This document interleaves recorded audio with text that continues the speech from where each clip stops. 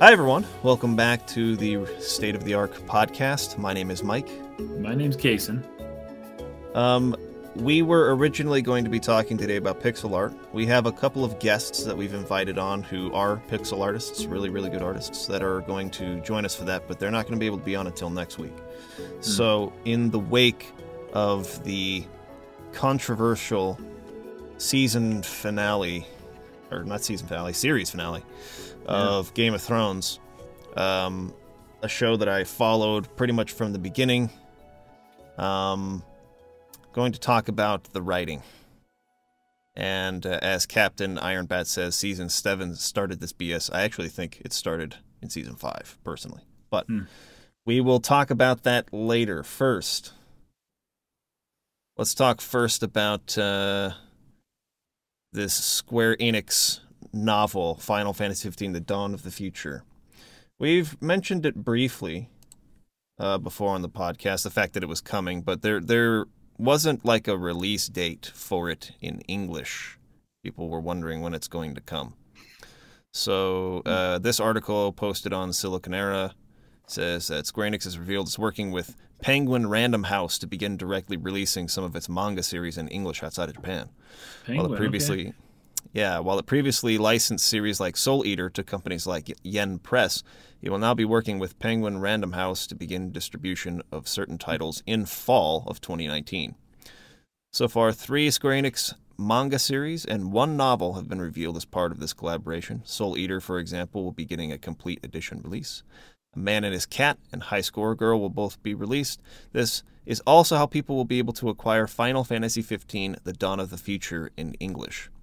As a reminder, this is the novel that will go over the canceled add-ons and tell the story of what would have happened in book form. So I'm pretty sure I know for sure that this encapsulates the planned DLC that was supposed to be the Noctis episode or whatever. It may also include elements of some of the others like the Aranea and Lunafreya ones too. But remember how they were talking about how there was going to be like an alternate ending to Final Fantasy XV? I do remember that. I'm pretty certain that this book is going to be providing that. Okay. So anybody who cares anymore about that, it's coming in fall. We still don't know an exact date, but it's coming in fall 2019. That's when you can expect to read that. You know, real quick, I want to kind of mention something. I watched a video from the Night Sky Prince, I think, talking about Final Fantasy VII and how it's going to be multiple parts. Yes. And how, in his opinion, it's a good thing. Yes. Because of what happened to Final Fantasy 15. Now, if you guys are aware of the history, Final Fantasy 15 was versus 13 and was initially planned to be a series of like 3 games. Kingsglaive eventually became just a movie prequel to the game. And then the game covered kind of the middle-ish end or something like that. And then there's all this extra DLC and all these other things that they kind of pushed into their media mix, like, you know, multimedia approach. And I would not say that has gone super well. And so because they had so much content for Final Fantasy 15 that they weren't able to put in the game, but had to really put all sorts of other places. Having Final Fantasy 7 be just multiple parts kind of avoids a lot of the nonsense and a lot of the crap and the workarounds and the multimedia mix approach that they had to do for Final Fantasy 15 because it wasn't all able to be put in the game. So just wanted to throw that out there. I watched Night Sky Prince talk about that. I found it actually pretty convincing, and it kind of eased my emotions a little bit on the idea of Final Fantasy VII Remake being a multi-part game, like full price each time. Swan Knight says, does Final Fantasy 15 have world building good enough to justify this kind of novel? I actually think it does. Of all the things that I like most about Final Fantasy 15, it is its world. Like, one of the things that I found most interesting, I think it has a lot of really interesting lore. Even though a lot of it, I feel that was suggested from the Versus 13 project, I think would have been more interesting. There's still like a lot of really cool stuff there The world I find is actually really, really pretty interesting. It's one of my favorite parts of the game. So, but I don't know if this kind of novel is going to be much about world building as much as it is about trying to wrap up some more loose ends with characters that they, because that's one of the largest criticisms of 15 was that it feels rushed. Its story feels rushed. A lot of the character moments were left out and sold separately as DLC instead of included in the story.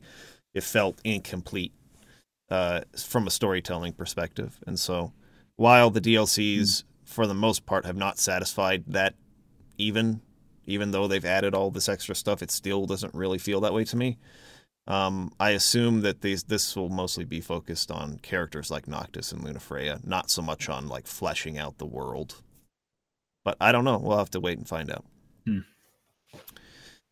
Okay, so that is that. Well, let's move on now to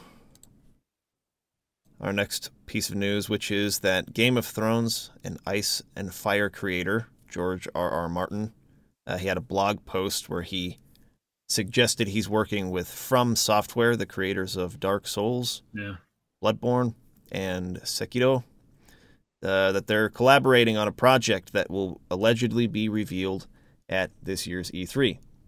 Put the article up here.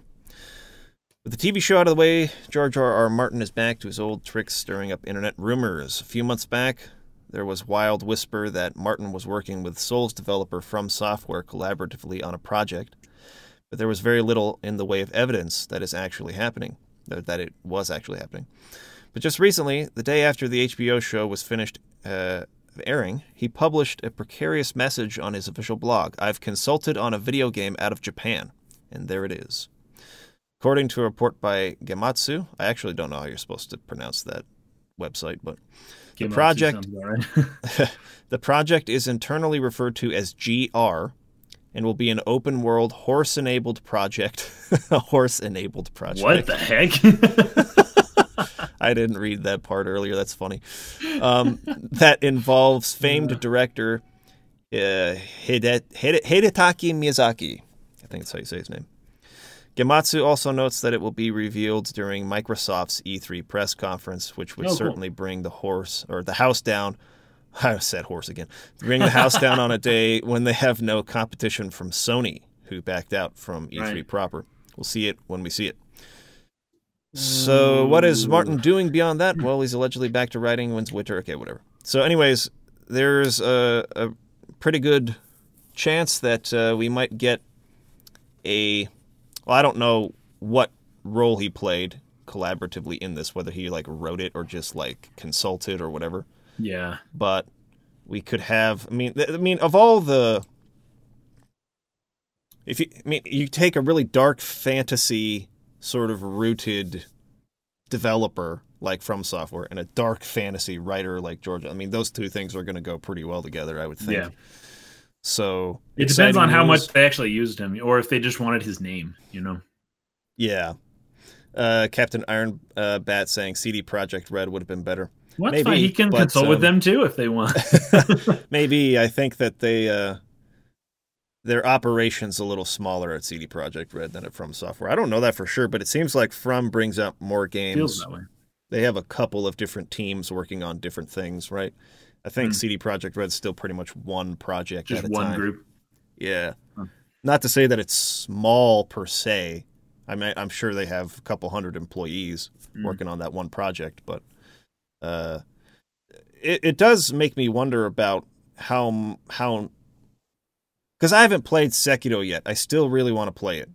Like the way the story was handled in Sekiro, I'm not entirely sure. But traditionally, From Software games are exploratory. You go and you read descriptions and you kind of piece the story together. There's not a lot of like prose and like traditional narrative, right? So it would just be conceptual. Yeah, so I wonder if they collaborated with someone like him, if he's just there to like create a set of lore. I don't know why they would need him to do that. They're already good at that. So I would think he would actually be writing something, right? Yeah, you think so. Do they have? We don't know what game this is, though, right? No, we don't know. We just know that it's like they said, the project is referred to internally as GR, whatever that means. So, anyways, not much to go on, but something to look forward to for E3. Cool. Final piece of news. Sonic the Hedgehog, the movie, has been delayed to fix the nightmare-inducing design. So they're actually taking it seriously. I'm impressed. I didn't think they would. Yep, there's a tweet here with the date, February 14th, 2020. So it's been so it delayed was going to into be like next year. November or October? I can't remember. It was supposed to be fall this year. Fall. So they delayed it a couple think. months. Cool. Good. So, and the tweet from Jeff Fowler says, taking a little more time to make Sonic just right. Okay. And then also hashtag no VFX artists were harmed in the making of this movie. Whatever, dude. Here's the funny thing, though. They had to have tested Sonic's designs, right? They had to have. I would think think that they would had to have gone through and, this would have shown very quickly right off the bat that this design doesn't work. Like something got missed really big there, and I'll bet you the producers are not happy about it. Yep. So let's just see what they say here in the article. Sorry, Sega fans. You'll need to wait a little longer to see the Sonic the Hedgehog movie. Paramount pushed back the release date 3 months to give the filmmakers a little more time to make Sonic just right.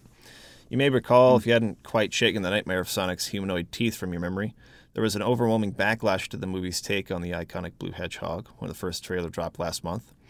He didn't much resemble the speedy mammal we've known for decades from the games. Soon after, director Jeff Fowler promised design changes. Thankfully, the film's digital effects artists won't have to rush too much to implement the changes in time for the initial November release date. The Sonic the Hedgehog movie will now hit theaters on February 14th. Oh, whoops, I think I read that wrong. Maybe I didn't. I can't remember. February 14th of next year. Let's hope the redesign hits the sweet spot. We can all fall in love with Sonic again next Valentine's Day. So, we had been... The reason I wanted to bring this up because it's something we had discussed on the podcast previously. We had been worried about what they could change, what was even be possible to change given the time frame. Yeah. So obvious this lends credence to the assumption that they're making large changes. Yeah, they're not just going to widen his eyes or whatever. Yeah. They're going to redesign the character and re-render all those shots. Which is good. So it's good for fans who hated the design. Sucks for all the dudes who have to redo all that work. But well, what is this? So 3 extra months of visual effects artists, it's not cheap. No. It's going to cost them a lot of money. An expensive mistake to make. Especially when, remember, we even talked about it on the podcast a really long time ago when it was just the first teaser image of the silhouette. with his legs going out. And I was like, what we were is like, this is not good. Like, everyone knew it then.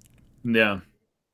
And I remember the director tweeting and being like, trust me when you see it in motion, like, it looks right. And it's like, dude, no, it doesn't. And everyone knew it. And now they're going to pay a lot of money for making that mistake. So, and they also released that like silhouette of Sonic without seeing his facial features. You still could tell he looked weird. Something was wrong. His torso's too long and like everything just wasn't right. And they still were like, don't worry. Anyways, they really should have tested that design, man. They should have. So, anyways, they're gonna take more time on it, and I think you can expect pretty substantial design changes to the character. So yeah, since they're delaying it, I think so too. It's good stuff. Okay. I might watch the movie. The story still looked like it sucked. So. That's just. I probably still won't watch it. But whatever. Think about all the extra time and effort and work that will go into changing the look of Sonic. And then the movie's still just really bad. I mean, can't really fix that, Well, you could. You could spend the time. Well, you have to reshoot everything, so never mind. You can't fix it. It's already been shot. Never mind. Okay. No. All right. So, Game of Thrones. GOT. Initially, I didn't want to talk about this. Well, I kind of did, but as I looked at how many videos have been produced talking about and arguing about the quality of the show over the years, and especially in the last season. I mean, my mind was blown by how many videos I saw up there, kind of going over the same sentiments. You know, I felt like there's not really anything that I feel like I can necessarily add to this conversation.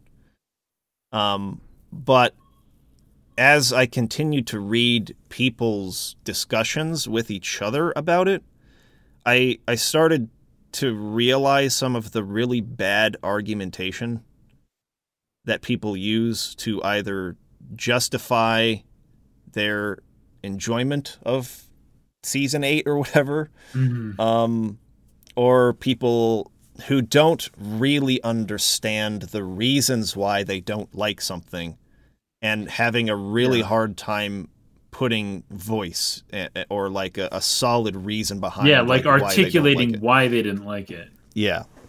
Yeah. And I was like, you know what? I think I do want to try and like take a stab at this and maybe put a perspective out there that will help some people who felt really dissatisfied with it, like from a storytelling perspective, not from a, you know, just a person who's a fan of the show and watched it for many years and became invested in the characters and is upset about this character's story ending this way. Like, I didn't want that to happen. Right. So, oh man, this is such a can of worms, and it's been so controversial. And well, I'm excited to hear your thoughts on this. I've heard everyone's thoughts about this except for yours so far. So, a little bit of background, I guess, on my history with the show and stuff. I think it was back in 2012-ish when I started watching it. It's when we were living in Bountiful Court, I think. Yeah. And obviously was completely blown away by that first season. Okay, before I do this, this should be obvious, but there's going to be some pretty big spoilers in this conversation. So if you have plans to watch the show or to read the books or anything like that, and you don't want it spoiled, you probably just should leave. This is going to be a long conversation. There's not going to be like a... I'm just giving a blanket statement spoiler warning for the whole thing. I'm not going to be able to control when they come and don't come out. So, but I have, if for people like that, I have another question though, which is how in the world have you avoided spoilers up to this point? I know it's been being on the internet at all. Like I'm impressed, but yeah, by all means, bow out. Stale Moves brings up B-Tongue. That's a great YouTube channel if you guys have not heard of Mr. B-Tongue. And he's done some videos and he's written a little bit on Game of Thrones. He's a big fan of the novels. And I love his thoughts on it. So anyone who wants to go check out Mr. B-Tongue and watch his videos on Game of Thrones, I agree a lot with a lot of the things that he says. But anyways, so what I want to try to avoid here is any kind of statement about like this choice for the character is one that I didn't like, and so that's why it was wrong, right? That's what a lot of people are doing. They're like, oh, Dany would not have done this because whatever. And then you have people firing back like, well, it's been foreshadowed from the beginning. I will address that particular thing later. But I don't think any of that is really what's wrong with the writing in the show. A lot of people, it's been really strange to me how vehement the backlash to season 8 has been, because I had already written the show off. I was only watching this last season because I had invested so much time and I just wanted to get to the end. Yeah. But since season 5, really, I have felt that the show's storytelling has really been in decline. And season 7 in particular was where I was like, it's completely jumped the shark. It's truly just not good anymore. And so I remember coming into season 8 having the lowest possible expectations, and it was still unbelievably disappointing somehow. So I want to start out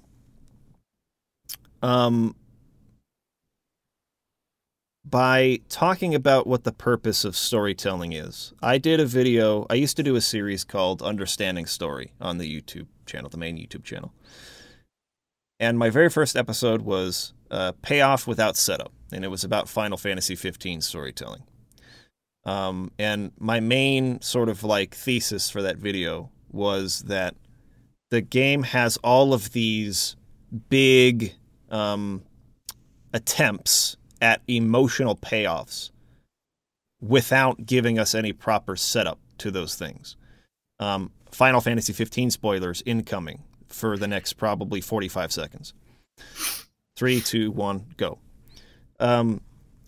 Lunafreya's death was a big one for me, where we just didn't know that character well enough to really feel the impact they were trying to show. They were trying to bestow through the way they were executing that scene. Same with like Noctis's death in the end, with his father being there and like, you know, turning away from it. Like there just wasn't a relationship between those characters that I felt any sort of like emotional tie to how they might be feeling in that moment. There's a million examples of that with Prompto, you know, like revealing who he really is. And the whole group's just like, whatever, man, it's all good. Like, it just amounts to nothing. There's all of these examples of these payoffs that are meant to be really strong, but because they had no setup, there was no time given for exposition, they fall flat. And so my entire video is about how you have to properly set up and pay off. And that's what storytelling is set up, payoff, set up, payoff, set up, payoff. You establish something, you foreshadow it, and then you pay it off down the line. And if you've properly established that thing, the payoff will be satisfying. Today, I want to add to that an extra part, because I think there is something missing from just saying it's just about setup and payoff.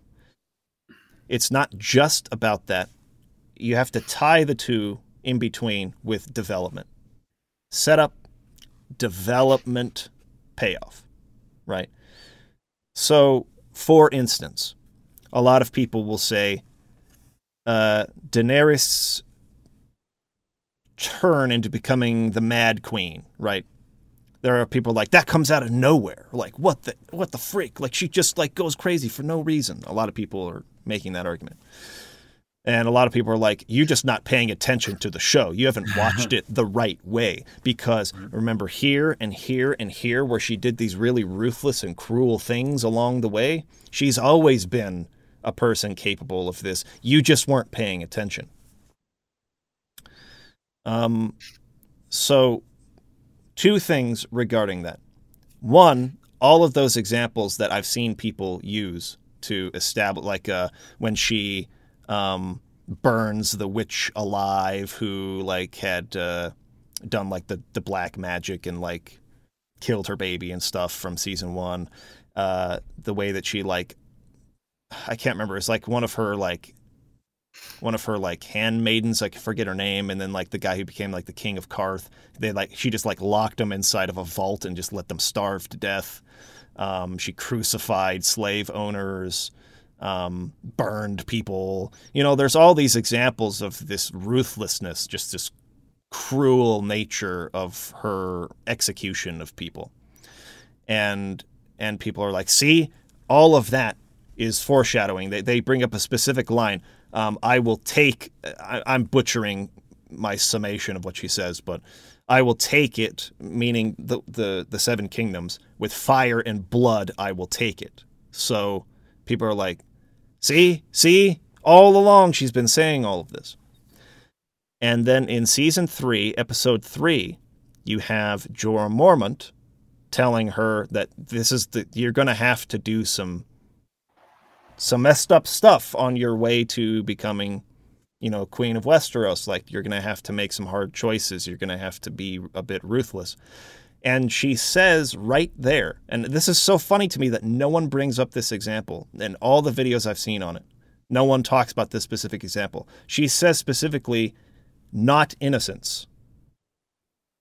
I will not harm innocents. I will not harm those who are oppressed. I will be ruthless and cruel only to those who are doing the oppressing. That was her entire freaking like center of her morality, right? And so it was very well established, if you are really watching and paying attention, that there's a hard line drawn there. And so it's not inconceivable that she could then be pushed over an edge and change, right? It's so for people saying, oh, I loved that character, they ruined that character because they made this choice and she turns and becomes evil or whatever, becomes crazy and willing to kill. That's totally possible.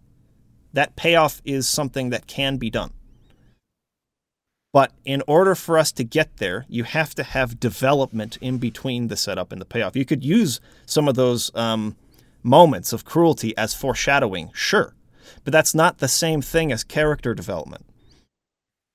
You have to then demonstrate through a number of scenarios the character's mind shifting, hard choices having to be made. And it felt so entirely contrived to me, the way that they tried to do that in like an episode's worth of time. Because you have like Jon there, right? And all the people who have gotten to know him over the years and love him and follow him into battle and stuff. They're all sitting there congratulating him, celebrating, and she's just looking at it and she gets all this fear about like, ooh, they love him more than me, right? And we're supposed to go from that to she's betraying her entire like moral center. Even though the innocent people of King's Landing were not in the way, they were not preventing her from taking back, or from taking the kingdom. There was no series of events that was thoughtful and nuanced. The way that the season, or that the show was written for the first 3 or 4 seasons, where there's just all this time put into each character, and we see and understand and believe the choices they make because we see it from their point of view. They rushed the ending so much for these characters, and they lacked the development between the setup and the payoff, that much of it ended up feeling, contrived is the right word. Now, that's going to be kind of like the center of where I'm arguing from for the rest of this. That's just the premise. We can get into details, and if people have questions, they can ask me about them as we go, because I'm sure that I won't, with a show this long, with a story this long, with as many characters as there are, there's going to be certain things that I'm going to skim over or forget to talk about. It's just inevitable. There's too much to go over. But that's kind of going to be the basis of where I'm coming from. It's not the fact that the characters ended here. It's that we have very specific promises made in the beginning. Most of those things were either abandoned or very lazily paid off because they didn't want to mess with it, didn't want to take the time to create like a really well thought out, nuanced resolution to that setup. Or because they were just rushing to get it done because they have a brighter opportunity on the horizon. The showrunners do with Star Wars. So, before I continue into the next several rambly parts I'm going to say, has there been anything in the comments, or do you have anything to add to that? Dude, Kaysen? Tons of people have been talking. But I don't even really know where to start, but everyone's just kind of giving their 2 cents about it. One of the big things that people are talking about here is whether or not this ending is technically canon. And right. I am aware of this to some degree. I know that for the most part, these producers, writers, they did whatever they wanted to.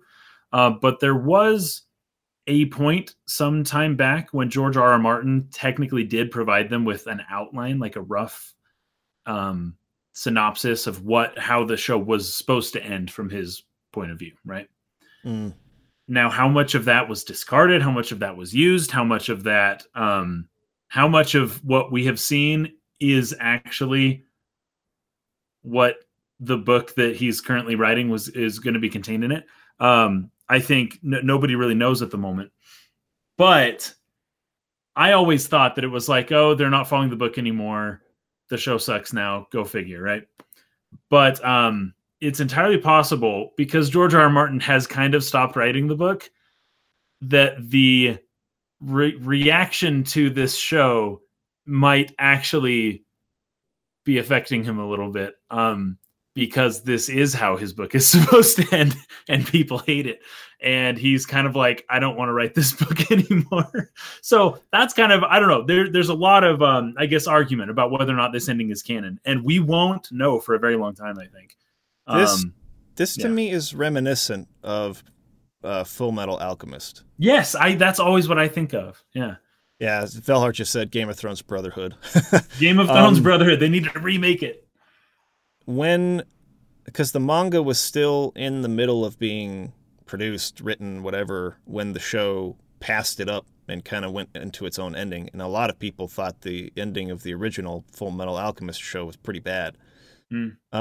And I think it's for similar reasons, right?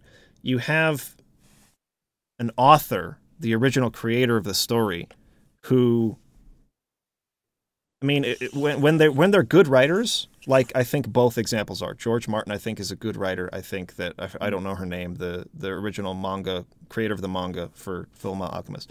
They're very good writers who really understand the structure, the underlying structure of storytelling, this concept of talking about setup and payoff, development in between, right? Like you don't just, this is what is referred to as Chekhov's gun in storytelling. Chekhov's gun is essentially, well, I guess the actual definition is a dramatic principle that states that every element in a story must be necessary and irrelevant elements should be removed. That's not a hard rule for me necessarily, like anything irrelevant should be taken out. But the next part is, elements should not appear to make false promises by never coming into play. Right?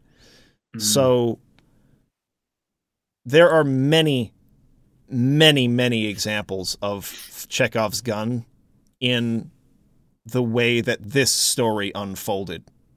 And again, I think it's because you have an original creator who was not only, he got up to a certain point in the story, and we passed that, but you're also handing off the story to a totally different set of people and their ideas about what was important and what wasn't, and what we should focus on is going to be different from the original person. So I think it's inevitable that some of those initial setups will be kind of lost in translation, so to speak, because those creators, the new creators, the people it's being handed off to, might not have seen those as being very important to the theme or relevant for whatever reason. Or maybe they feel like they're time constrained, and so it's like, I'm going to just this, and this, and this. We need to just kind of like brush aside and focus on this and just get here somehow. And I think we have two really strong examples with Game of Thrones and with Full Metal Alchemist where that happened, where it was clear that the intention of the author with that setup was they were obviously going to pay it off in this way, and that was clear mostly even to the audience. But the showrunners decided not to do that. And this has come up a lot with the last major Star Wars episode, right? With subverting expectations. Yeah. There was a talk that, it wasn't really a talk, it was like an interview, but it was like on a stage in front of like an audience that George Martin was giving, where he was talking about, his point was mostly about internet culture and how, back in the day, maybe 1 in 1,000 readers would have picked up on like the secret of what was being implanted or promised or hinted at. But now with internet culture, that person goes online and shares it, and everyone goes like, "Oh yeah, that makes so much sense. That's totally it. That's definitely." And so people know the secret. They know what you're building up to. And his point was, now do I go back and do I change that because people figured it out, and just disregard all of that work I did, all the foreshadowing, all of the exposition? Do I just change it because people guessed the answer and abandon good storytelling? No, that's terrible. Like we already did all that work setting it up. You have to continue the course in order for it to remain consistent with itself, to remain. Anyways, I think you know what I mean. Yeah. So I want to talk about a few things that I felt were very clearly set up to be important. Do I know what the ending was, what George's intended ending for that character was? No. Or what the use of this particular plot element was going to be? Not necessarily. But I do know that when an author who understands good storytelling spends that much time talking about it and dedicates that much time to it, that it's meant to be important. It's meant to play a factor somehow into the story. And one of the most glaring ones to me was winter. Like, in the first and second season, they talk so freaking much about winter and how awful winter is and how nobody who was born in the summer could possibly even understand how horrendous winter is in this world. They talk about people just never being able to get warm, mothers and with babies in their arms freezing in their castles with fires going, just like. They talk about how they make mention of it in King's Landing even. We have enough wheat for 5 years, and if the winter's longer than that, people are going to start dying, and they're going to start turning against you. And this was a reason why the Lannisters needed to be not so cruel, and they needed to rein Joffrey in, because the people are going to freaking turn against us in the winter.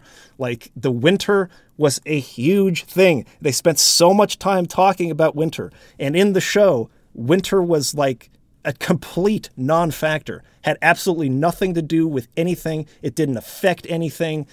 And so that is a perfect example of Chekhov's gun. And I'm telling you, there's probably at least like 5 or 6 scenes of people talking for several minutes at a time about how awful winter is. Winter is coming was like the words of the freaking Starks. Like, it was so important, and it played no factor in the story by the end. Affected nothing. The winter was basically pretty mild. I've seen worse winters in places I've lived. Yeah. That isn't nothing. And it had no effect on anything. That's probably, of all the things I'm going to talk about, the best example of Chekhov's gun, of having a very like strong premise or foreshadowing or hint about something that's going to play a role and then it doing nothing. But there's so many others. And I think the most disappointing when it comes to characters was Bran Stark. Again, rewatching the first couple of seasons, Bran Stark was a huge element of the show with so much screen time. I mean, right from the very beginning, his visions, the three-eyed raven, having to go north. It was made very clear he was the number one key to stopping the Night King. It was him. It was on him. He was the one who was going to have to get this done. And he had a personality. It was so this boy who had like been through all this hardship and been paralyzed, and the way he spoke and emoted and interacted with the characters. You had Asha and Rickon and those other kids, forget their name, the ones that help him get over the wall, with Hodor and everything. But these were great characters with a lot of really good chemistry and a really strong purpose, a really, really strong purpose in the show. Lots of time and exposition and foreshadowing and setup dedicated to that storyline. And Bran, in the end, once he finally becomes the three-eyed raven, sits around and does absolutely nothing. Nothing at all. Not one thing does he do. He doesn't, And I had almost completely forgotten about this. This is also something I want to talk about. I had almost completely forgotten about the fact that he could warg into people, into other humans. And this was like unheard of. You could only warg into animals. You could only take over this wolf and run around as this wolf for a while, or as that bird and go and like spy and look around and like see things. You couldn't warg into people. He controlled Hodor. He took control of a man. And that was like a holy crap moment. That was like, no one can do that. No one could do that. Why is he not using this at all in the conclusion of the show? His powers are useless. He does nothing with it. I have some thoughts for this, actually. Go for it. As somebody who, and this is funny, this might come as a surprise to a lot of you, I have not watched this show.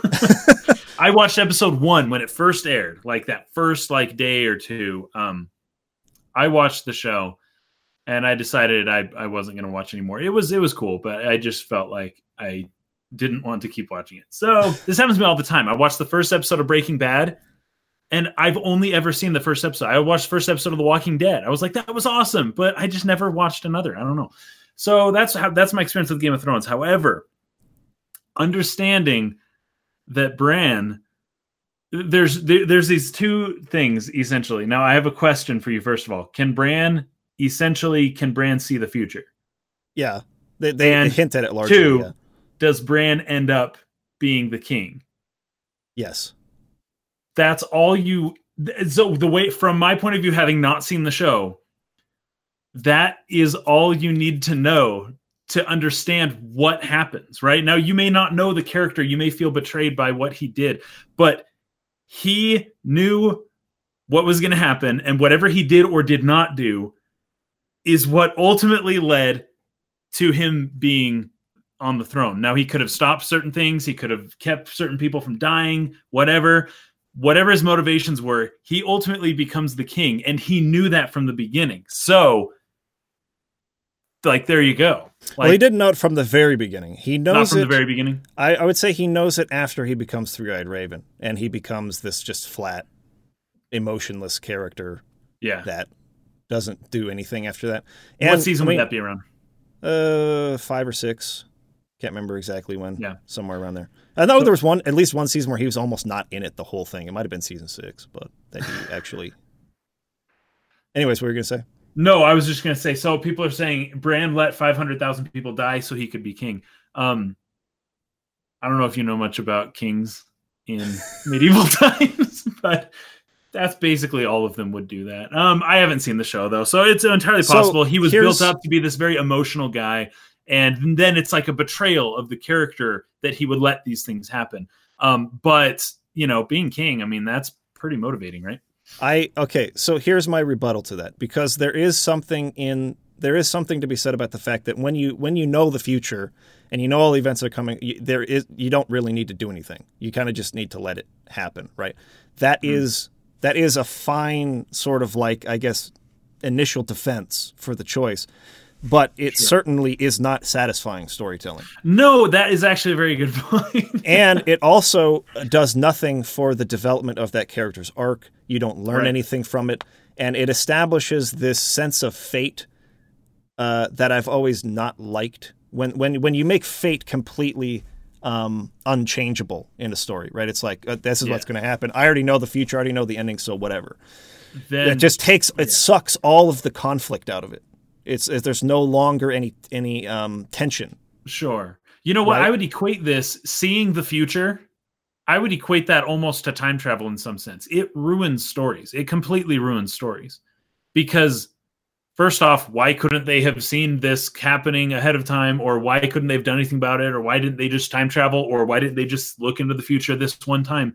Like, it's so not a part of human life, despite the fact that it's such an interesting thing that humans think about all the time, is like, it just ruins stories. It just completely ruins them. You should not add time travel or future seeing elements in any of your stories ever. Unless there are limits to it. Like, unless you limit it. Sure. Did Bran have limits? Well, not once he became Three-Eyed Raven. Okay, see, that's a problem. Because he just saw it all. Because the whole idea behind the Three-Eyed Raven is this person has the entire human history in their mind. They become like the tome, the oracle that has like the entire experience of every human being that's ever lived in them. And he talks mostly about living in the past. Because there were a couple of moments that I thought were actually interesting ideas.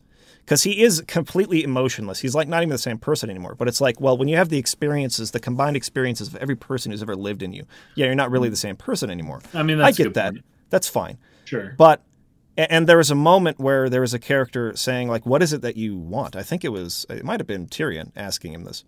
And he says, I don't really want anymore.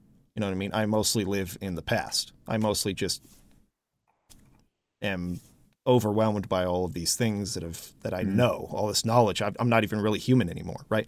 That's kind of a cool concept. I'm okay with that. But future seeing, I think, works in stories when you don't know for sure. It's like you get a glimpse. Yeah. It's like I have a forewarning of something that might happen, but I don't know for sure. But when you actually see the entire conclusion and you know exactly how it's going to go down, and that character, that means there's no tension left, right? Also, just because, I don't know, he also wasn't a character that I think wanted to be the king. So the idea that, you know, he would have allowed all the horrible things to happen and he knew I'm going to be king in the end, so it's going to be all good. He's not that type of person to where he desired the throne anyways. Here's something that I would like to throw out about that as well. Now, you don't get to leadership positions like this, especially in medieval times, without corruption like this, that it just happens, right? The question is, what can he do as king to make life better? So a lot of people have to die for him to become the king. And that sucks, right? People, and that's human history. People fight wars, you know, people drop bombs, people do all sorts of really bad stuff so that they can have the power to shape things after that point in the future, right?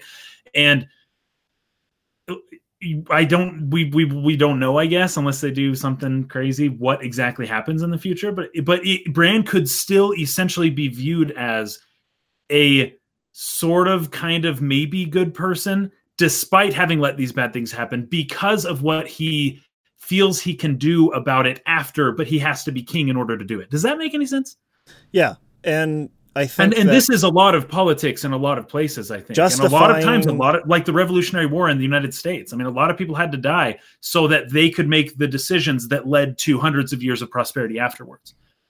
Yeah. It's the needs of the many. Well, there's still a many who had to die, but the needs of the future the unborn future many outweigh the needs of the current comparatively few current people. Yeah, it's hard to look at things that way, but when you're a king and you're over these millions of people, you kind of need to see the big picture. It's not enough to just to say, oh, let's save this handful of people, knowing what's going to happen in the future.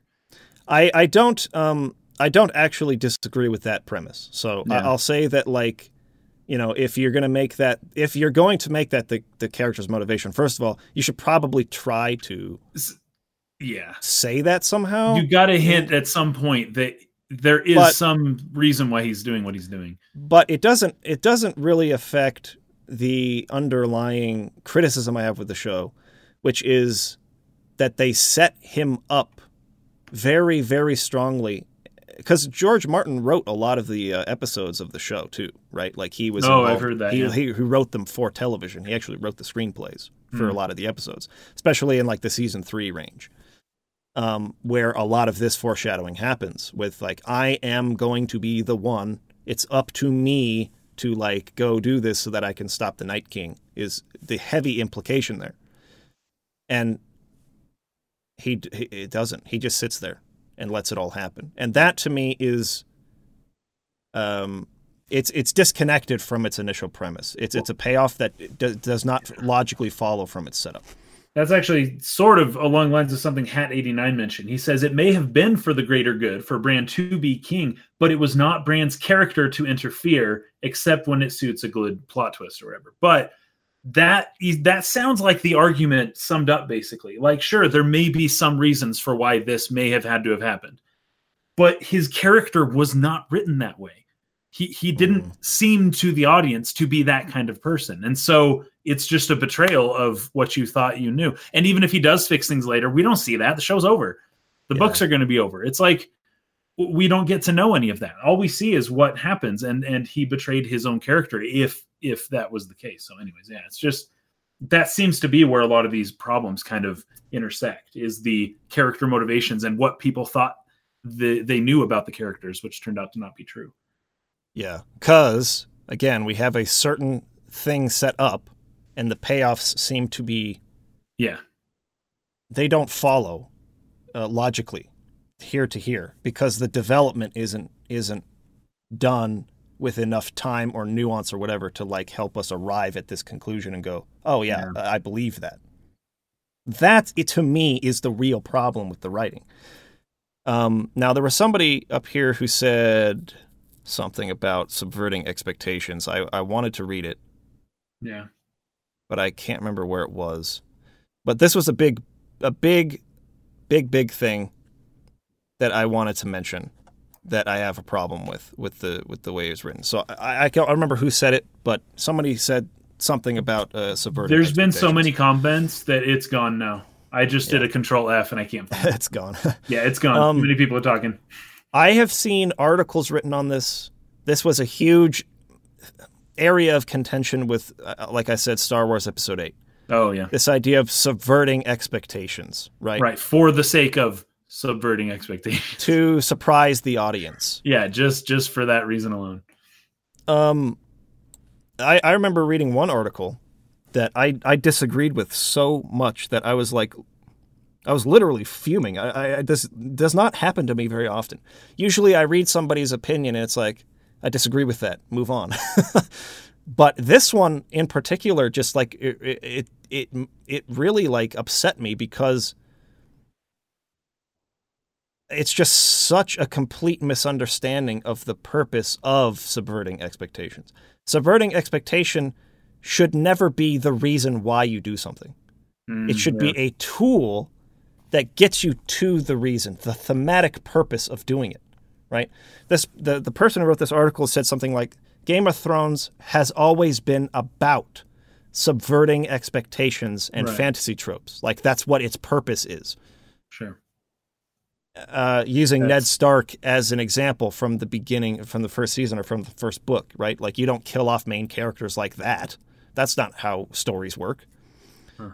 And I just am here to so completely, like, strongly disagree that was ever the purpose of Game of Thrones. It is not some kind of deconstruction of the genre.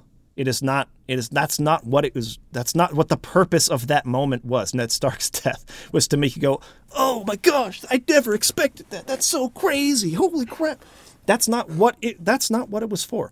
That moment was to help you understand that in this world, it doesn't matter if you're the protagonist of the story, you're not protected from bad choices. If you make bad choices, if you are a character who is not intelligent, who doesn't play the game of Thrones well enough, you are going to lose. And the whole purpose of that is to make the stakes higher, to make you appreciate the importance of good decision making, of being 2 steps ahead of your enemy, of knowing how this world operates. It was a world building thing. It was not subverting expectations for the sake of surprising the audience so that you all go, oh my gosh, I can't believe it. Like, that is cheap.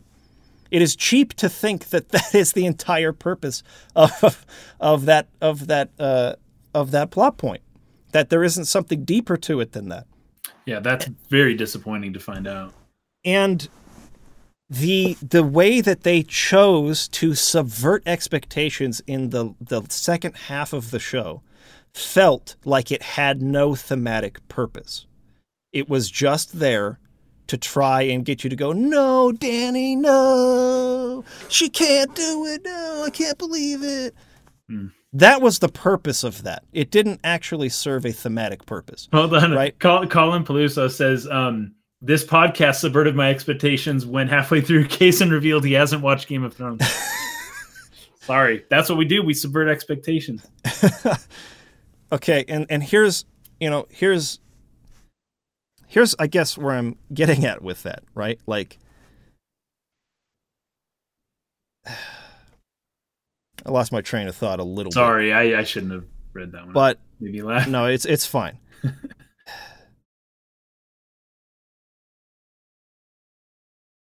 When you make a choice like that, Kaysen will be back with us probably in just a minute. When you make a choice that strong, that bold, or whatever, and this is just the case with storytelling. What is the purpose of it, right? The purpose should be, I think, in my personal philosophy on it, is to try and say something.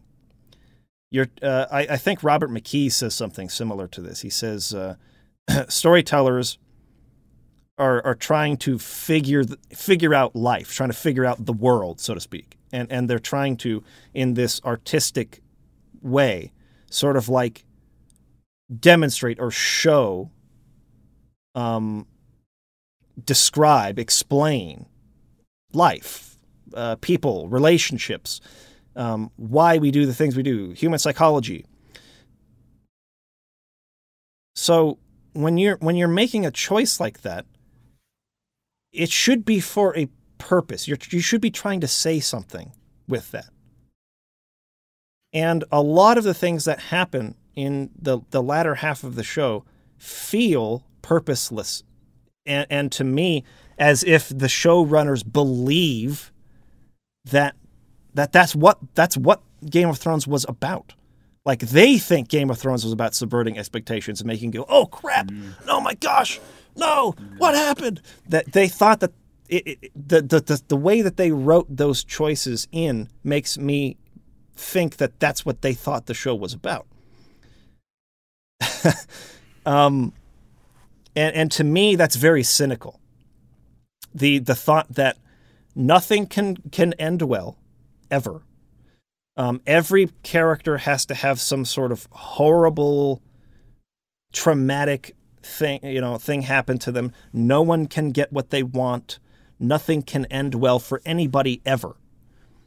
To me, it came across as a very cynical concept that was not in line with the theme or premise of the thing to begin with. George didn't kill off all those characters because he's trying to have some cynical message about how cruel the world is, and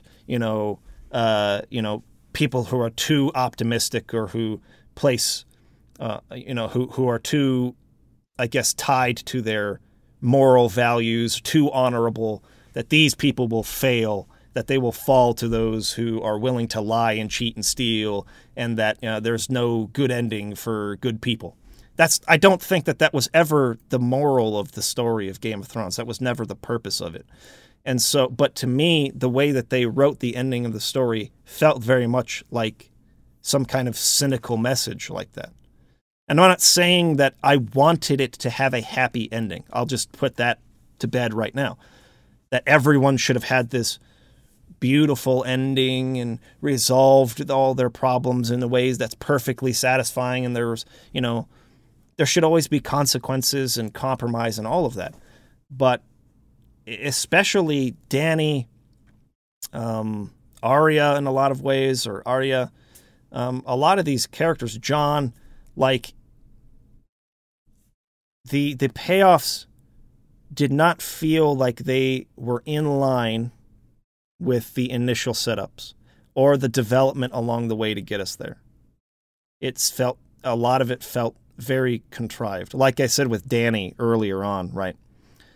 She was upset that the people loved Jon, and they were like, drinking with him and laughing, and they love him more than me. And she found out who he really was. He's the actual heir of the Targaryens, the real heir to the throne or whatever. And so she's all afraid that they're going to want him instead. And so many people I saw arguing were like, yeah, her entire reason for flipping going crazy, she loses her best friend, some of her most loyal people have been there all along. The pain of that in conjunction with finding out, oh my gosh, this person's going to uproot me and become the king, and the people are going to want him instead. And I get it.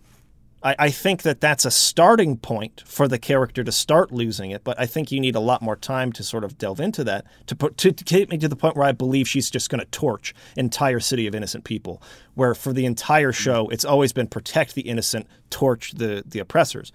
But in addition to that, the reason that felt so contrived to me was because they were trying to really play it off with Varys and Tyrion talking back and forth about Jon, right? Like, I don't think it matters if Jon wants to take the throne or not, because he kept saying, I don't want it.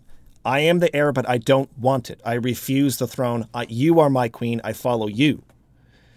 And she's like, don't tell anybody the secret. Everyone's going to try and like plot to get you on the throne. He's like, I won't accept it. I refuse, right? And you have Varys and Tyrion saying things like, I don't think it matters what he wants. As if, like, Jon has no choice in the end. Like, the people are going to choose him. He's going to have to accept it. Now go back to Aemon, Maester Aemon Targaryen, the Maester of the Night's Watch. When he talks to Jon and he reveals he was the actual heir to the throne, he refused it. Guess what happens when the heir refuses the throne? It goes to the next guy. You are allowed to refuse the throne if you want. He refused the throne. He took the black and he was like, I don't want no part of that. And guess what? His brother became the king instead of him. There is no reason why that could not have happened here. Why Jon could say, I may be the heir, but guess what? I don't want it. You're the next heir after me. You can still have it. There was no reason for this to become the conflict that it did, to the point where, and it still just does not have enough development over time, because, and here's where some of the worst of it comes in, right? They have this just such an inconsistency between like the power of what dragons can do. How powerful are dragons really? Because they have like these, I don't know what you call them, these like gigantic, like, they're like, what do you call them? I can't remember. They shoot these giant arrows that like take down dragons. They're like these huge mechanisms with these giant arrows, and they like shoot them. I don't know what they technically call that. Some type of siege weapon. I don't know. Ballista. Thank you. Yes. These ballista. Remember from Age of Empires. Yeah, ballistas. That's it. And in one episode, it's like, oh my gosh, like these things, if you have one of these, you can take out these dragons, like no problem. And then the next episode, the dragon's just flying through, torching and blowing them all up, and it's like a total non-issue. So, like in the second to last episode of the show, Daenerys is up flying. She has two dragons now. The one was killed and became a zombie dragon, and they fought it against the army of the dead or whatever. They're flying around. They're like a mile in the sky or whatever. Probably not that high, but you know what I mean. They're way up there.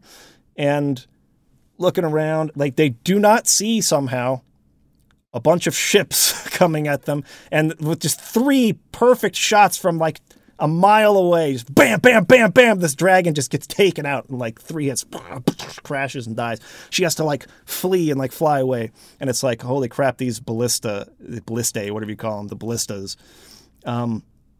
These things are like dragon killers. It's like you can't win against those. You have one dragon left. And they've got an entire wall full of these things. They've got a whole ship out in the freaking bay with all of these things on them. And the next episode, Dany flies down, just takes out the entire freaking fleet of ships, blows up all of the ballistae along the wall. None of them even come close to hitting her. They get like 3 shots off total. She just torches the entire thing by herself. No need for an army. This one dragon is basically a nuke. She takes out the whole thing by herself on one dragon. And now they're sitting there waiting. The Lannister army throws down their weapons and gives up. They have won. They have completely won. The battle's over. They've given up. They cannot fight this dragon. And the person who has wronged her for all this entire show, she has always gone after the oppressors to protect the innocent. She's there to liberate King's Landing from the tyrant. And she's literally on a dragon. They ring the bells and say, we surrender. She could fly straight up to the castle right now, have her dragon torch the freaking window where Cersei Lannister is sitting, and end this whole thing and liberate the city, which has been her entire motivation from the very beginning. And she decides for absolutely no reason at all to kill everyone in the city. To just burn and torch the entire city. she's not being pressured. They're not in the way. The people aren't trying to stop her. They're completely afraid of her. A dragon has flown over and just like blown the crap out of the entire defense of the city. And she torches them for no reason at all. I mean, if you had tried to set it up to where it's like the people were somehow still resisting her, or maybe like the ballista were set up so that she could not attack the wall. She had to fly in and like try to get them to surrender somehow by torching the people and hoping that, you know, some innocents are going to suffer, but this is the only way to get them to back off or to give up the fight. There was nothing like that. The people were completely a non-factor. She had already won, and she just kills them for no reason. It's unbelievably bad writing. It's the inconsistency of the power of the dragons, setting up the situation. I mean, there's a million smarter ways you could have set up that situation to where they could have had some semblance of a reason. She could have felt some justification in having to kill some innocent people, right? And then you could have had some believable tension between her and Jon and the others later, like, I can't believe you did that. But there was literally nothing standing in the way. She had taken it all out herself. There was nothing stopping her. And she just kills them all anyways for no reason. So anyways,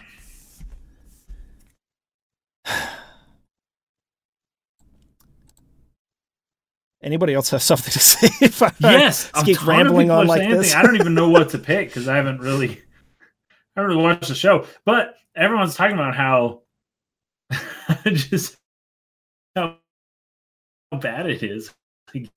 This is bad writing. That's bad writing. This is bad writing. Captain Ironbat says shock value. Again, shock value. Someone said Mike better talk about the... Yeah, that's essentially what it was. Everyone's talking about the Golden Company. What is that? The Golden Company was like an army of, what do you call them? Sellswords, the mercenaries. Yeah. And they were kind of like out as like the first defense of the city or whatever. Oh, yeah. And she kind of just flies through and burns them all. So I'm not sure exactly. So that's another like promise that was unfulfilled. Yeah, they're like, oh, the Golden Company has arrived. You know, like our forces are evenly matched now. They kind of made a point to say that while they're doing their like planning for the battle. Like our forces are evenly matched now, because we lost so many in our fight against the Night King in the north, and they've got the Golden Company, and like they've had reinforcements. So like they have all the ballistas, so they can kill our dragons. So we're evenly matched. And literally all of the time that she spent building an army for seasons and seasons of the show was entirely useless because one dragon was all that was necessary. Literally. One dragon killed the entire freaking army and the entire city by itself and all the ballista and everything else. One dragon. Only one. So like all of that time spent, oh, we gotta like go to this city and like get this army, and we gotta go here and like convince the Dothraki to follow me and like get on the ships and have ships mates. We could sail across and take our army there, and then, you know, make alliances with the different houses in Westeros, and, you know, get them on our side, and, you know, win the love of the North by going and fighting for them. Oh, that reminds me, I completely forgot to say, she was all pissed off or upset that the people loved Jon so much, right, as they're celebrating their win of beating the Night King, that she's like, you know, freaking out about this. But literally moments before that, they had toasted her. Like the wildling Tormund guy was like, to the Queen of the Dragons or whatever, to the Dragon Queen. And everyone's like, yeah, the Dragon Queen. They're all like chanting because she helped save them. They liked her. But not they enough. Didn't know her intimately like him. So it's just nonsense. Everywhere she went, she knew she had to earn the love of the people that she was liberating through action. She had to fight for them. She had to show them that she was on their side, and they didn't love her at first. So she had to take the time and effort to get the people to love her. So of course there's some distrust, especially after all the North's been through. They've lost their original lord, but then they lost King Rob. They lost, like they've just been through so much. Like they've attached to this person who comes from their part of the world. You have to earn their love, like you did every single time before. Anyways, again, I feel like her shift into madness was way too quick, not enough development, and was completely contrived.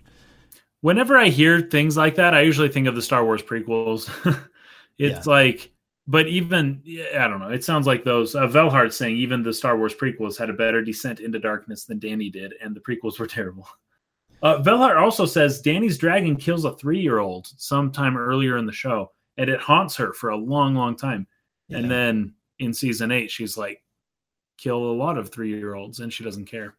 Yes. And again, my entire argument here is that it's not that is impossible.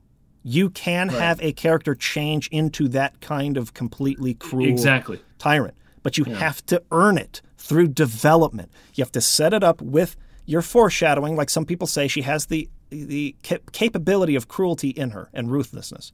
Okay, we got the foreshadowing. Now develop the character to where I believe she's willing to do that. They didn't earn that at all. They needed way more time if they wanted me to get me to believe that. Jonah the Man saying storytellers try hard to incorporate subversive twists into their stories, but destroy the internal consistency in the process. That's a really good point. That's a good way to put it. The logical internal consistency. Yeah, he says this happens when writers prioritize the surface level spectacle over the substance and consistency of the plot. Well, and that's actually, I guess, really at the heart of like where the show lost me, because the show originally, the show was originally about characters. It was driven. It was a character-driven show, and it was so interesting to follow the choices these characters made and to understand the reasons why they were doing what they were doing. And there was so much nuance in the interactions between the characters, so much subtext in it too. I was watching one scene, it was like unbelievable, the subtext that was there. If you had not seen, like if you just were implanted into that scene, you'd never seen anything about it beforehand. There's so much you would miss, because it's like Cersei talking to Joffrey, making these kind of like underhanded threats or taunts to each other, and you don't really know, is my mother like, is that what my mother's trying to say to me? There's just so much subtext in it and so much nuance, and it's all about the characters, and this generic fantasy plot upon which it sat served as just a setting for this to take place in, with some elements there to keep the characters moving forward and to have some stakes, but that's not what the show was. And in the second half of the show, they abandon as much of that character work as possible in favor of the spectacle, in favor of the save the world from the zombie army and big war, set pieces. They worked to those moments and abandoned all of the really great character work that they had been doing for seasons 1 through 4. And for me, that's when it really started to slope. This show really started to lose me in season 5 as that decline began. And season 5, I still think is okay. I don't think it's terrible. Season 6, I was like, this is starting to feel underwhelming to me. This is below the standard of the show.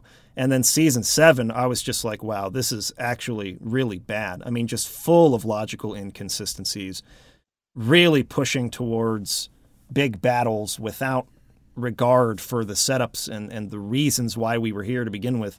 And then season 8, I mean, they just you could tell they didn't care anymore. They were ready to move on to something else. It was just obvious. And so anyways, I think that's probably, I'll just list a couple of other things that I thought, but I'm not going to get into detail on them, because I think you guys understand like the crux of my criticism of the writing. But they had this whole prophecy with the Lord of Light, right? Like the one true God that the Red Woman worships. And her prophecy, she thinks Stannis is going to be the one, and he pulls like that fire sword out. Like the very first time you see her, she's talking about this prophecy, and he pulls the fire sword out, and he's got like that flaming sword about how there's going to be this hero that fights against the Night King, and there's debate about whether that's supposed to be Jon Snow, whether that's supposed to be Stannis Baratheon, who that's supposed to be in the prophecy. They spend a lot of time, a lot of screen time, sort of like setting that up, and do nothing with that later on in the show. So that's one thing. Arya's story was one of my favorites through the first 3 seasons. Really, really well done. And then by the time she actually goes across the sea to Braavos and starts training with the Faceless Men, that all resolves so quickly. She's there for what seems like a few weeks, maybe a couple months tops. And I'm supposed to believe she becomes this assassin after sweeping floors for 2 months inside of like their little castle or wherever where they train people. And now she's able to do all the things that her mentor, Jaqen Hakan or whatever his name is, can't remember, could do, where she could like take the faces off. And really that only boils down to murdering Walder Frey. Like she uses the face to take on, an identity of someone in the castle and murders Walder Frey after feeding him like his sons or whatever inside of his pie. That was literally the whole point of her learning to become an assassin, was to murder Walder Frey. It didn't actually play any larger role in the overall story. At that point, she became a worthless character that they completely abandoned the aforementioned prophecy I talked about to make her be the one to kill the Night King, which was nonsense. Absolutely no reason. Totally unearned. And the whole scene, again, is just completely ridiculous. Like, Bran is sitting there next to the tree in Winterfell, and they are surrounded by a bunch of freaking zombies, like a whole circle around him. And the Night King kills Theon, and he's walking up to Bran there. And out of nowhere, poof! Arya shows up screaming her lungs out and jumping in the air to try and attack him. You're telling me that not one of those like 400 freaking zombie dudes in the circle surrounding tried to stop her or saw her? How did she even get in there? She screamed the whole way and like let him know she was coming. She jumps in the air. It's like this is an assassin's work. To announce your presence by yelling and jumping at him. Like, really, really dumb. So I hated what they did with her. I hated what they did with Bran. I hated what they did with Dany. And most of all, with Jon Snow. His entire character through the whole show was all about, kind of like the honor of his father, sacrificing what he wants to do what's right. And his entire freaking character in season 8 is just, oh, I love you so much. Oh, you're my queen. He just says that over and over again, ignores everything that's going wrong or any possible foreshadowing, makes the dumbest decisions ever, escalates the situation even worse than it is.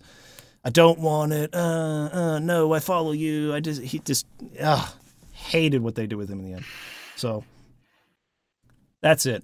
I'm going to stop talking about this show now. But all right, sweet. Forever, maybe. But it does lend to the fact, and I've actually been saying this for several years now, that I saw a Full Metal Alchemist situation in this. Yeah. Back in season 5, I was like, I think this is going to wind up being pretty disappointing, and this is good for George R.R. Martin. This is really good because he can unless he had planned what they wrote in the even if he did again, if you develop it right, you can earn that. So, sure. But sure. In any case, this is great for 2 reasons. One, I think allowing the showrunners to finish the show off a certain way allows you to have, because let's say they had followed each other pretty closely to the end. A lot of people would have said, oh, I watched the show ending, so now I know how the book ends. I don't need to buy the last book. So people don't say that But anymore. now it's like it's not actually going to be exactly the same. There are already characters that have been killed off in the show that aren't killed in the books, or that are killed off in the books that weren't killed off in the show. It's deviated quite a lot. So there's going to be some differences. So there's actually legitimately a different ending almost no matter what. So people can still be excited to buy the book and be like, okay, cool, I'm actually still going to get something from this. There's still something to be excited about. I don't know how it's going to end based on the show.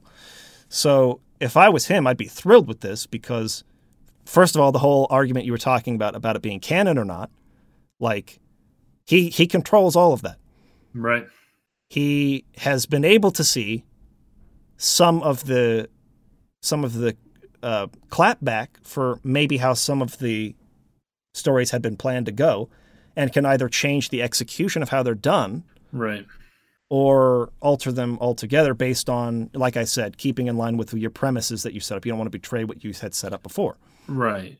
But there's lots of room to make a satisfying ending for him to do it the right way. If Danny really does make this big turn, as long as you do that in the way that the shows just didn't do, then it can still work. It can still make sense. Okay, it came through. It was just a little behind. You're good. Okay, good. Yeah, I agree, though. So anyways, those are my thoughts on Game of Thrones. It was so good. It was so good. The first 3 seasons, I think it really peaked at the end of season 3. I mean, that's just some of the best writing I've ever seen on television. And some really great character work, and just really, really, really good drama. You know, the last show that I can remember that had this much like buzz around it was Lost. Lost is a good, yeah. And people were pissed when Lost ended. People thought that it ended wrong. They didn't like the ending. Mm-hmm. And we don't need to spoil anything here, but it's like, and I haven't even seen that much of Lost either. But it's funny that I think when people get so invested over a story that spans so many years, that the inevitability that they will be disappointed in the end is just really high. Someone's we got Iron Bat asking what was wrong with season 4. There's nothing wrong with season 4. Yeah, Mike thinks season 5 and beyond. The first 4 seasons were great. The decline of the show started in me for season 5. I still think season 5 was okay, though. I don't think it was terrible. It was just I saw the beginnings of it unraveling there. When I say the show peaked at season 3, what I mean is that it's really hard to follow what happened there at the end of season 3. I mean, you can't pull the rug out from underneath the audience any harder than that. Yeah. And to me, that was also this is also kind of a problem with the novels too. A criticism I have of the novels is that the story is too long for its own good. It overstays its welcome because you pulled the rug out from under people really hard with Ned Stark's death. I mean, really hard. It's like, what? No.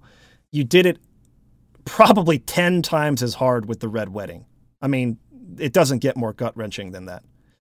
But if you continue to try to build people up just so that you can pull the rug out from under them like that, it becomes fatiguing. It loses its impact with repetition. I've talked about this with dialogue. Repetition will diminish impact. And so the more you do that, the law of threes or the rule of threes, I think, is what Robert McKee calls it. If you do something once, but then repeat it again, sometimes that can be surprising because you don't expect it or whatever. But again, not surprising for surprise's sake or subverting expectation for expectation's sake, but because you don't expect it, and if you use it for thematic purpose, it can still really work. That's what happened with season 3's Red Wedding. But if you keep doing it, people start to expect that, oh, that's all the show is. You're just going to build the characters up, and then you're just going to have some horrible, traumatic ending for it, and it's going to be really sad, and I don't want that anymore. I'm tired of that. It's no longer effective storytelling. In my opinion, after the Red Wedding, we should have been working towards a conclusion and wrapping the story up. And instead, even the novels are really padding out that process. And it began to feel like anytime something really bad happened in the show, a character met a terrible end or whatever, I just felt nothing. And part of that was due to, again, the poor writing that we've been talking about for this entire time. But part of it is just due to the repetitiousness of it all. Like, the show's tone never changes. It just starts to feel cynical. It starts to feel like they think the point of the show is that moment when they can pull the rug out from underneath you. And I think they expected that to be what people responded with to Dany's burning of King's Landing. But it was the total opposite. And anyways, I've talked at length about why I think that is, but no.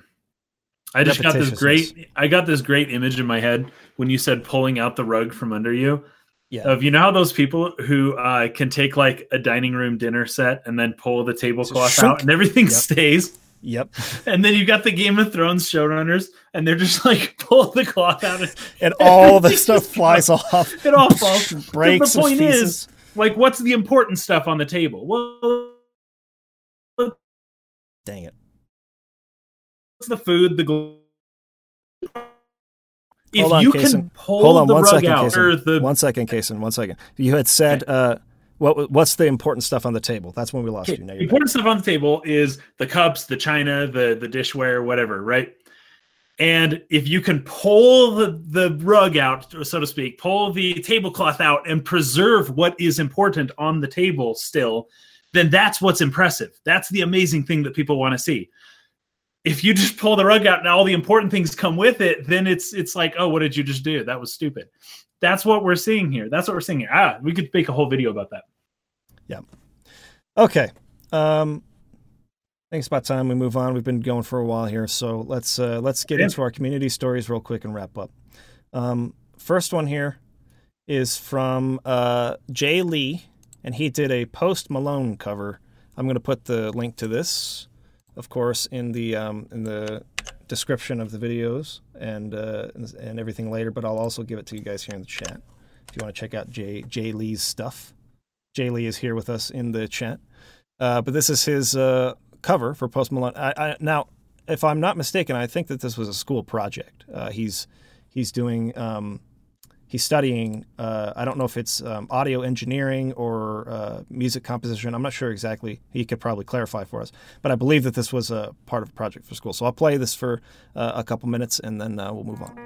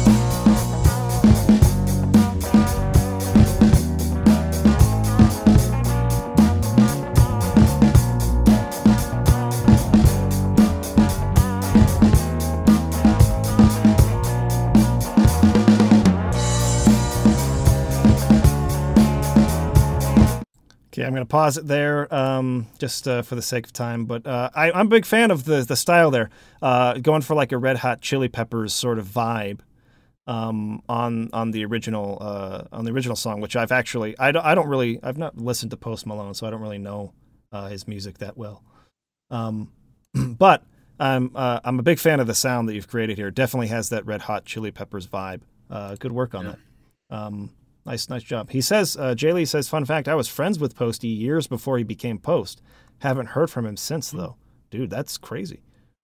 Cool. And I'm sorry to hear that, that he hasn't been in touch with you. But big fan of the work you did here, though. Good stuff. Okay.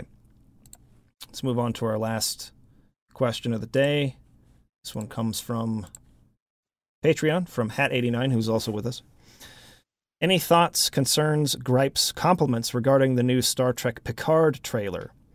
You all have talked about Star Trek The Next Generation in a positive light in the past. I think it's obvious a decent Star Trek show has been made in the past 25 years. But it's interesting that the new show will be taking place after Voyager and is in the prime timeline. None of this reimagining business or retcon of history or prequel crap. Also, it focuses on a single main character, and Picard of all people, which is different than the usual Explore the Galaxy type show. It has my interest, but my expectations are low. I haven't seen it. So this was actually something kind of funny. So Kaysen, you know Zeb. Yeah.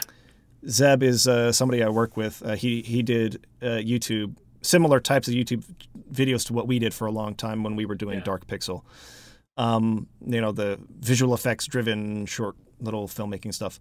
And he had this idea for a modern Hollywood blockbuster sort of like take on Buzz Lightyear, where it's all like a Chris Nolan toned kind of take on the character or whatever.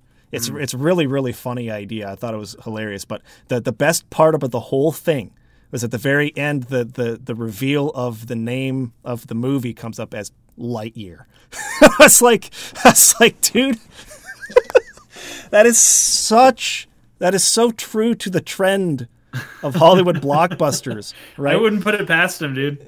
Lightyear, you have this edgy twist on and so the fact that the show is called Picard to me, and that it seems to be moving in this direction where it's all about like this exploring this other side of the character,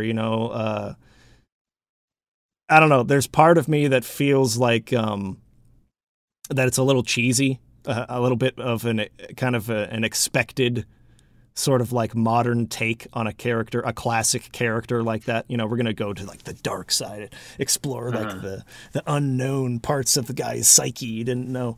I don't know for sure that's, I mean, I've read the premise of it. It's going to be diving a lot into his love of archaeology, which was a big part of a lot of the episodes. So it's not going to be so much like a space exploration thing as much as an exploration of the Picard character as an old man 20-something years after his time on the Enterprise. And I think Patrick Stewart is great. I know that he worked a lot himself on the premise of the show.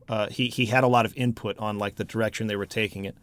A lot of this is coming from his experience playing the character and having certain areas of the character he wanted to maybe explore a little bit more.